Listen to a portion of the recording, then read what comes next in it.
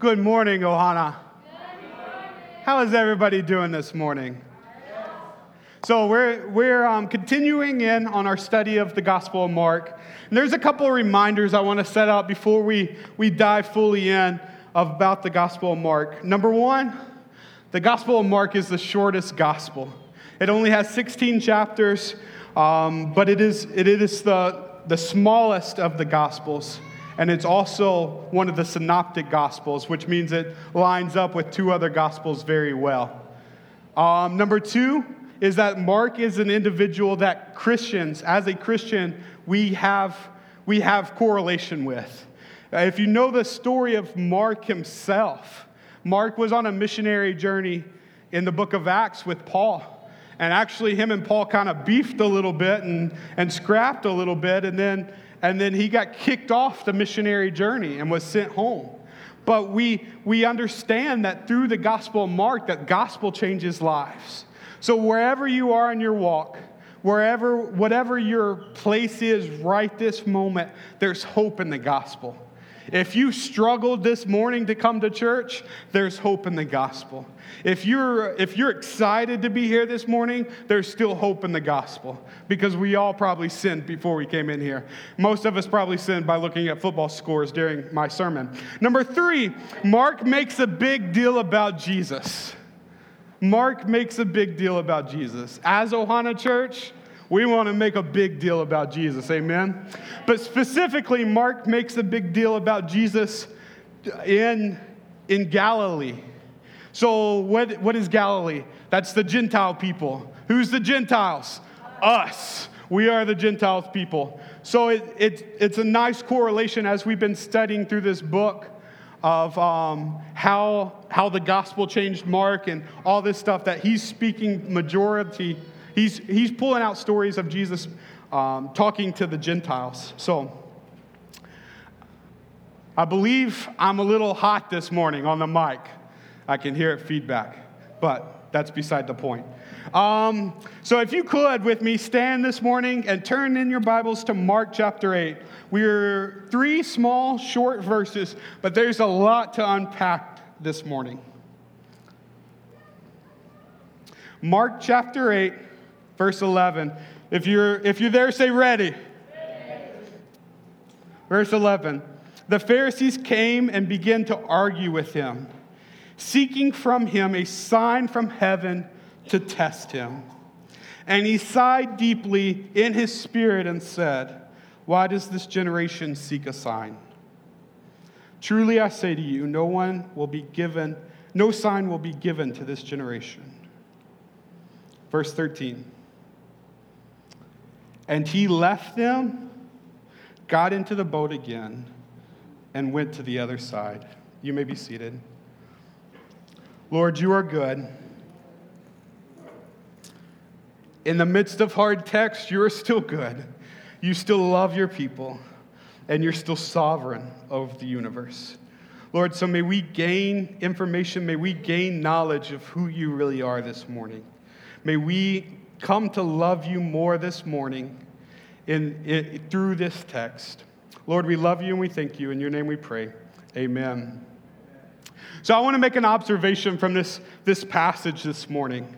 It's a pretty easy observation, but the observation is people are always looking for the next big thing. Who knows this to be true? Because if you turn on your TVs, I don't know when it comes on, I don't have TV, but there's a show called Shark Tank. Who's ever seen Shark Tank? So it's about these multimillionaires and billionaires that are looking for the next big idea. But even throughout our lives, like I looked up on the interweb this week what the big things were throughout my childhood. And especially, hey guys, guess what? We're in November. What does that mean? Christmas is coming. So as we get prepared for Christmas, that's how I mark some of my childhood, is by what the big things were. So I have a couple, and then I was looking for some. Who knows what this thing is with this little red heart on its ear? It's a Beanie Baby. Who remembers Beanie Babies in 1995 when they were going crazy?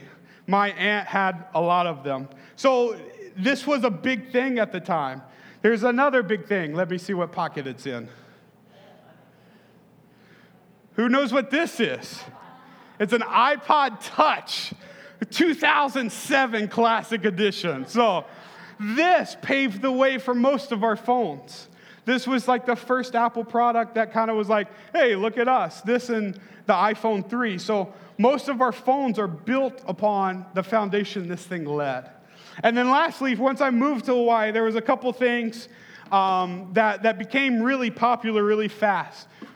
Who has a Hydro Flask in here? Most people have Hydro Flask. They became the next big thing. All right, and then there was something, because apparently the water had a disease in it for a little while, and so every kid in Hilo had ADHD at one time, so everybody had, what was it called? The fidget spinners, yeah? Because everybody received ADD at the same time, and it helps me. Like, what is this? Like, I didn't have... So everybody's looking for the next big thing, and we can see that in our text today, and sometimes... And like you think of even today, like this iPad. This iPad has a keyboard. It's all nice. Don't worry, my work bought it. This is not my personal. I'm not that. But my work also bought me one of those Microsoft Surfaces. Have you seen those where you can rip the keyboard off? All the television, Hawaii Five-0 uses them, all that sort of stuff. They're trying to compete with Apple to be the next big thing. That's the search. And so Apple has to keep on adjusting to make sure they stay on top. Life is like that. Finances. Look, I know a lot of you don't believe this, but if I had coaching ability, I could be a head coach in the NFL because I look like Sean McVay. Thank you. Some people laugh. I look more like Andy Reid. I know that. But we'll keep it like that, all right, for the sake of a point. But everybody's looking to be the next big thing. They want to be on top. Then there's another aspect that I want us to look in this passage today, and it's something we've heard a lot of, but I want to phrase it in a different way, a new way. And it's a biblical truth for us this morning.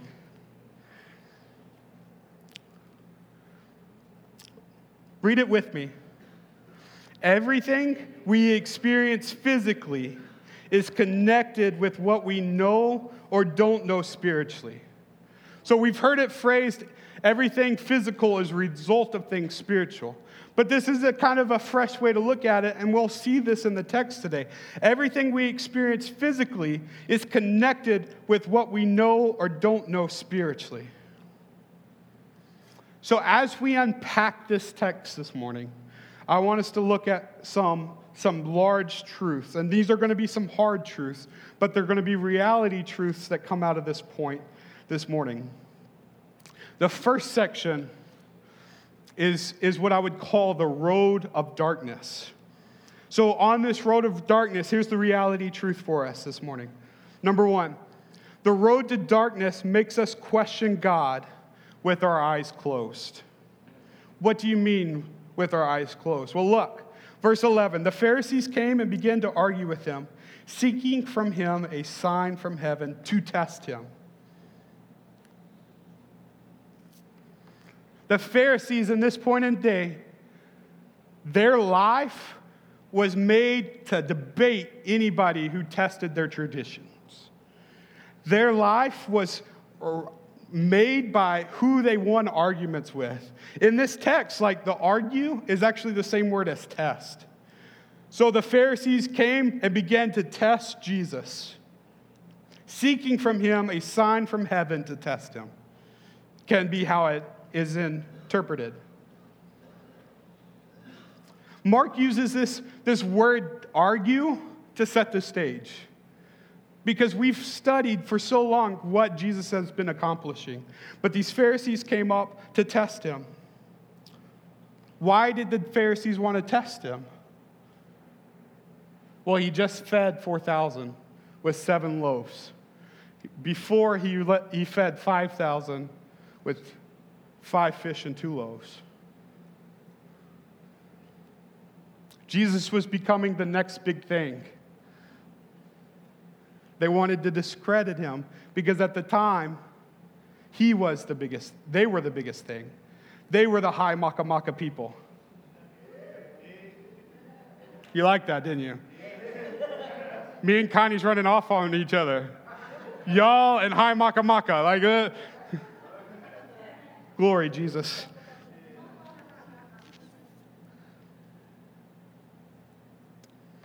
They wanted to discredit the next big thing because they didn't want to be on bottom. Here's a biblical truth for us. It's one thing to put Jesus to the test in faith. It's another to test in unbelief. So when we go to the throne of God, when we have prayer with God, are we going in faith? Or are we going in unbelief? Because when we go in unbelief, that's when God distances himself from us. There's always a question when you evangelize, especially I had this a lot on college campuses when I was back in the day, all 8 years ago or whatever it was. There's always this kind of stupid question. I can say stupid, yeah. Cohen, don't repeat me. There was a stupid question. Can God make a rock so big he can't pick it up? Well, first off, it's a circular argument, but that question is in the state of unbelief. They don't believe God exists to start with, so the question doesn't even exist in their category. What does it matter if God makes a rock bigger than he believed? He saved our souls.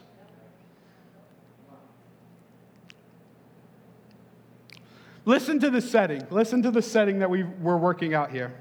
The Pharisees came and began to argue with him, seeking from him a sign from heaven to test him. The passage before that we studied last week, Jesus got on a boat and left after the 4,000. Who remembers that, yeah? All right, so he comes ashore, and immediately these Pharisees roll up. I'm pretty sure the Pharisees had Jesus bugged more than the NSA bugs us today. Political joke. No. Okay. More than Siri listens to us. He had just gotten off a boat. And the Pharisees come, not in a state of faith, but in a state of unbelief to discredit him. Think about that. Think about that. All right. Yesterday, I'm still getting adjusted to having 3 kids, yeah? It's a process.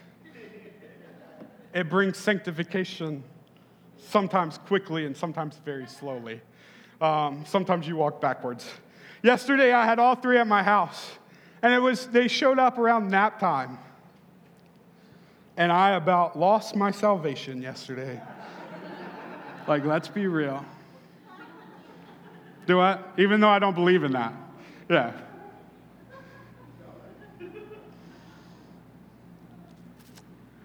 I had 2 in bed, 1 rocking, and the one in bed woke the other one up in bed because somebody had to go make shishi for the 3rd time in 30 minutes.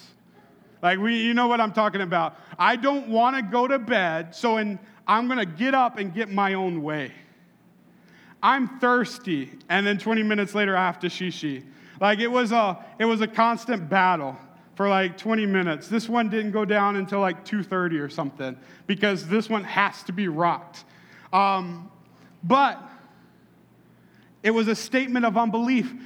The one that got up every 30 minutes, did she really have to go shishi? No, she didn't want to do what was commanded of her. Commanded. I use that lightly. She was supposed to be in bed, but we might as well just game over. She did not want to do.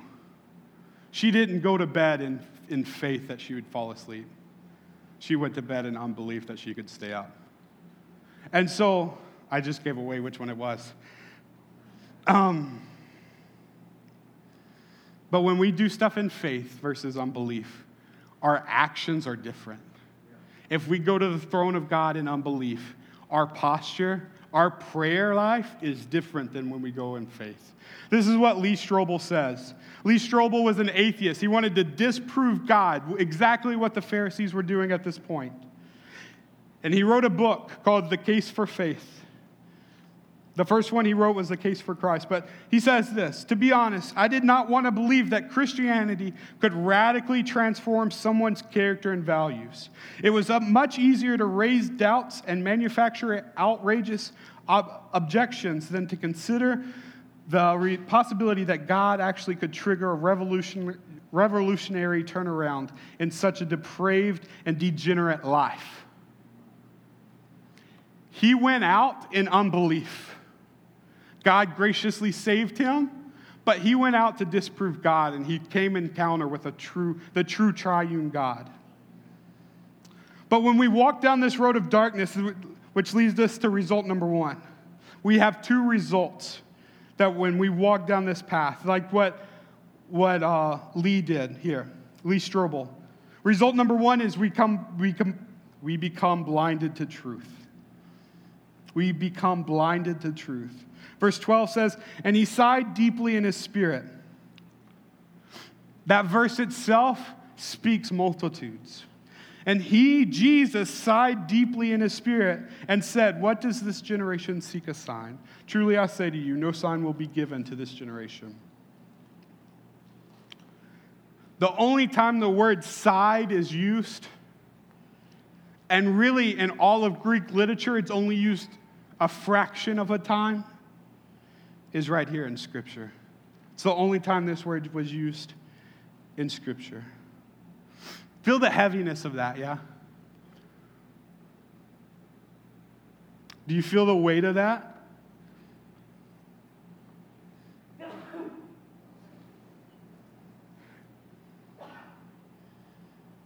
When we go to the throne of God in unbelief, we grieve our Savior. When we go to the throne of God in unbelief, we put heaviness on the one that died for us, his heart. Look at me. When we're blinded, when we're walking down this road of blindness, we can still be around Christians. That doesn't exempt any of us in this room.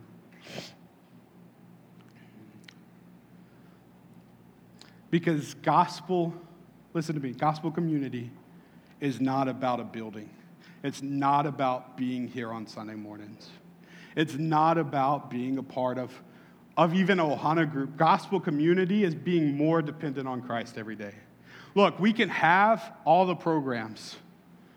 Look, if you're coming here, and I know we don't have the best facilities, we don't have the best anything, but if you're coming here because we have a children's program, we miss gospel dependency.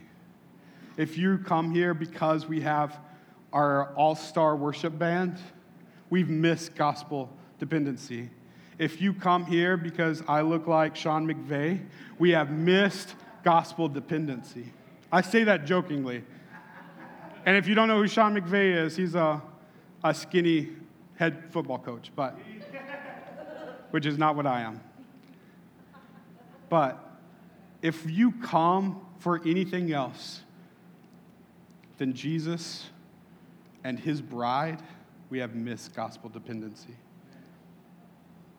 Look at this, because look at the Pharisees. They missed gospel dependency. They wanted Jesus to increase their value.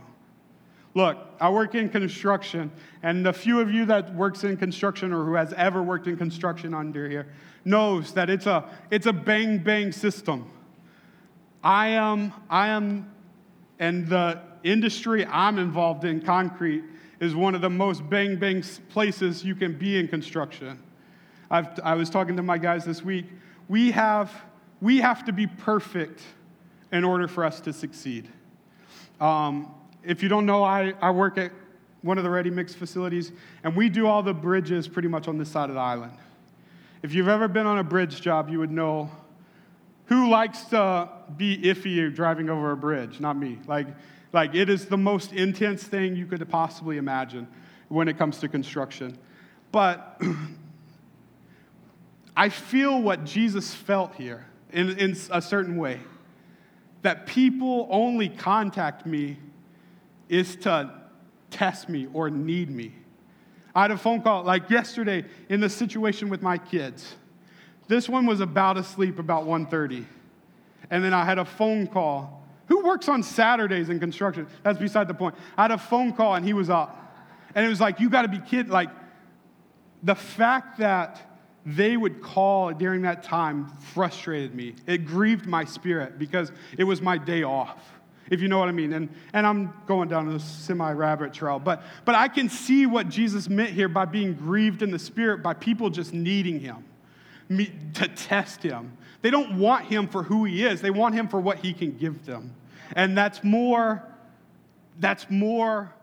what is it? They want to be the next big thing. So you come join my team, and we can be the next big thing together. I just don't want to lose my number one spot. Because look at it. How long have we been in the book of Mark? A long time. Listen to this. I think it's going to be up on the screen. Look at all that Christ has done, and the Pharisees came up and questioned him. I'm not going to go through all the passages. You can see them on the screen right there. Number 1, the man with the evil spirit. Number 2, man with evil spirits. These are all the people that Jesus has healed or done miracles so far in the book of Mark.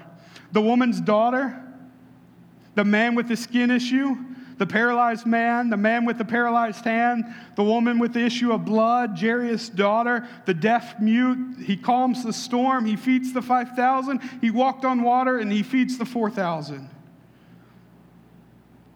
Look, if I was Jesus at that point, and I know I'm not, but my thought process would be, if you don't see the work of the heaven, a gift from heaven, a sign from heaven being outplayed through me, then you're going to miss it if I do it right now. Think about that. If Jesus performed a miracle, but they didn't see the miracles before as a sign from heaven, they would miss it again. There's no evidence that I could do now to prove to you because you come to me in unbelief.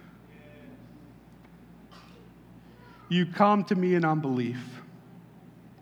There's another big aspect here.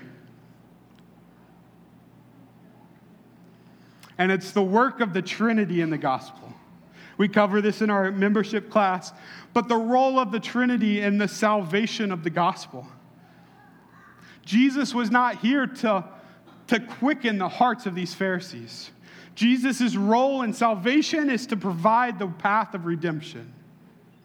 He actually needed the Pharisees to provide this path. It's the Holy Spirit's work to quicken the hearts of individuals. So as we see the Trinity at work, we realize that there's gifts for all of us. That as the Trinity works in salvation, so should we as the body of believers. Each one of us has a role to accomplish. Jesus came to do his part. I want us to look real quick at the book of Matthew. It's the same account. This is part of the Synoptic Gospels. In Matthew 16, it says this. He talks about the Pharisees being able to read the sky. How many of us can read the sky in Hilo? It's pretty easy. If you're in construction, concrete, you can read the sky really good. If it's dark over the bay, you don't pour concrete because it's coming. If it's dark on the mountain, do we swim in the rivers? No. You can read the sky. You can read the sky just like the Pharisees. Look at that. But this is what Jesus responds to them. After he talks about the sky and the signs of the sky, he says this, verse 4 of 16. Let this weigh heavy. An evil and adulterous generation seeks for signs, but no sign will be given to it except for the sign of Jonah. So in this account, Jesus actually does say there's going to be a sign. He's not going to do it now. But we all know what the sign of Jonah is. The sign of Jonah is that Jonah rebelled against God. He went away. He went to a different town. And on the boat ride to that town, the storm rose. The captain threw him over the boat, and he got swallowed by a big fish. Yeah? And what happened? He stayed in the belly of the fish for 3 days. Some scholars believe that he actually died in that belly and then was spit back out because of this passage. But Jesus says, the sign that I'm going to give you is a sign that I'm going to go into the bottom of the pit. I'm going to go into the earth for 3 days, and 3 days later, I'm coming back out. And they still all missed it. They missed the sign when it came to pass. But that's for a future thing. Because if our eyes, look, if we're walking around Hilo like this, it's not going to go good. If we're not looking for the active sign, if we're not looking for the actual truth, but want to make our own truth every day, you're going to miss it too. Which leads us to result number 2. Result number 2 of the pathway of darkness. This is the hard one. We are left for everlasting darkness. And he left them, got into the boat again, and went to the other side. In the context of this passage, this is the last time Jesus had mercy on the Pharisees. This is the last time that Jesus spoke with compassion to the Pharisees. He said, you've missed it. You've missed the boat. That thing has sailed. And so from here on out, he deals with them as a condemning judge.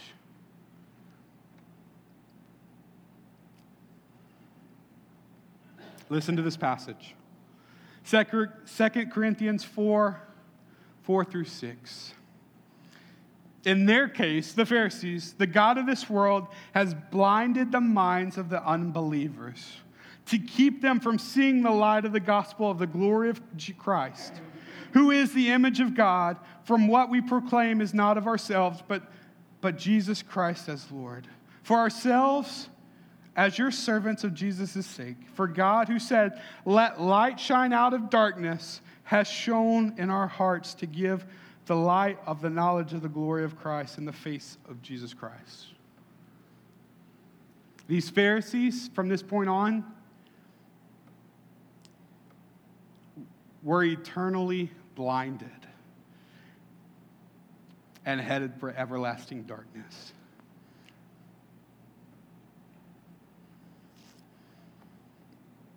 Romans 1:18 says the same thing.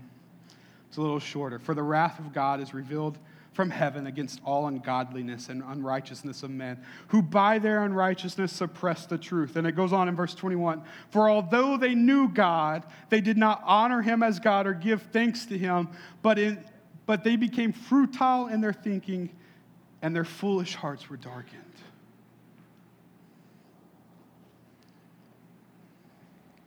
These men were standing beside the Savior of the world. They physically were standing right beside the Savior of the world and missed it.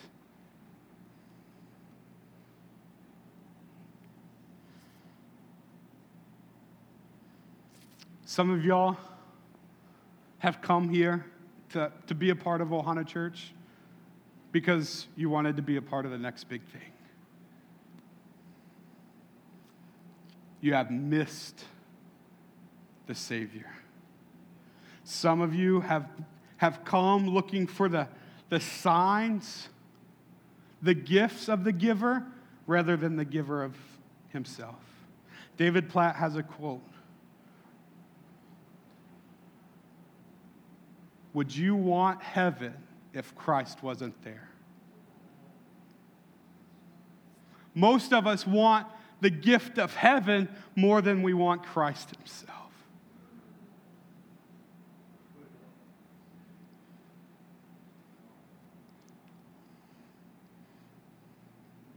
The Pharisees wanted the gifts of the giver more than the giver himself.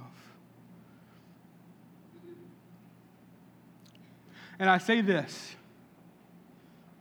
we see in this passage that you can come to church and hear the gospel over and over and over again and be completely blinded. And there comes a day when you never hear the gospel again and you're condemned for eternal darkness. Look, it's heavy. I knew it was going to be heavy coming in. But as a pastor, as a kahu of this congregation, it has to be said. Because if it's not said, I don't love you. That some of you have come and heard the gospel and kind of heard the gospel for weeks. But get ready because the ship is sailing.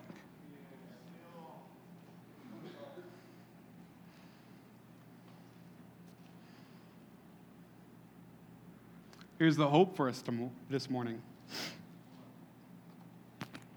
As we all started down this path of darkness, whatever life you come from, at one point you were on this path of darkness.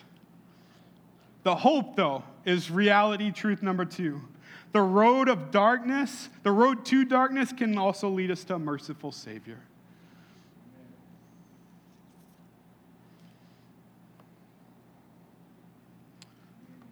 Jesus left the Pharisees in the state they were, unbelief. But he didn't stop. Listen to me. He could have been like, no, this is pal. Where's Noah? We're going to bring back a flood, but this time it's going to be brimstone and fire. No. This is not. Jesus is still merciful because he leaves the few and goes to the many. So even though as we walk and as we share the gospel, there's people in our lives that we're thinking of more than likely, that you know you've shared the gospel with, or the people in this congregation that's heard the gospel, and still don't get the gospel. Sometimes you've got to be okay with moving on. You got to dust your feet off and move on. In the hopes that it leads to a merciful Savior. Look, in the next few weeks, we'll talk about a blind man that Jesus heals. And we see his mercy pressed out to more people who walks down the road of darkness. Why? Because John said it best. Jesus is the light of the world. So look, I know it's a heavy, heavy passage this morning. That Jesus turned his back on the Pharisees and dealt harshly with them. But what I want us to do this morning, as the piano plays, I want you to close your eyes. Close your eyes where you are right now.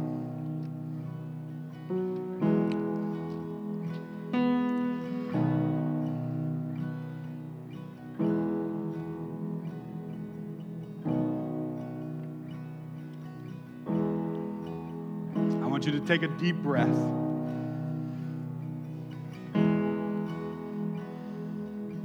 Take another deep breath. Because somebody in here is probably questioning if God is loving because of this passage. So I'm going to read a passage of scripture over you. And just take it in. Ephesians 2.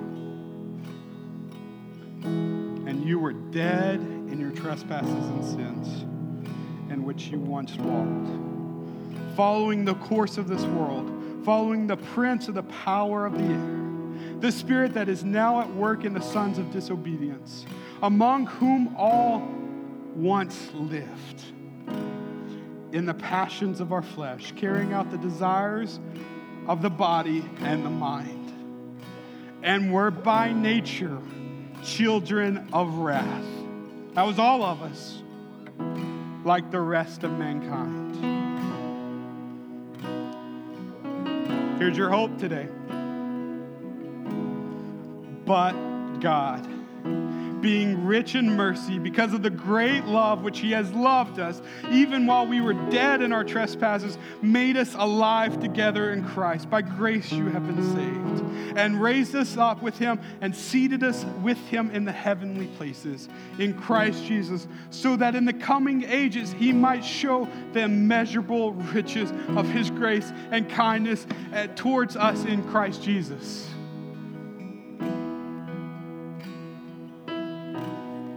All of us was once down that path of darkness. Some of us today could still blindly be walking blindly, seeking for a truth besides Christ. The Pharisees were standing beside him. So I cannot promise everybody in this room knows Christ.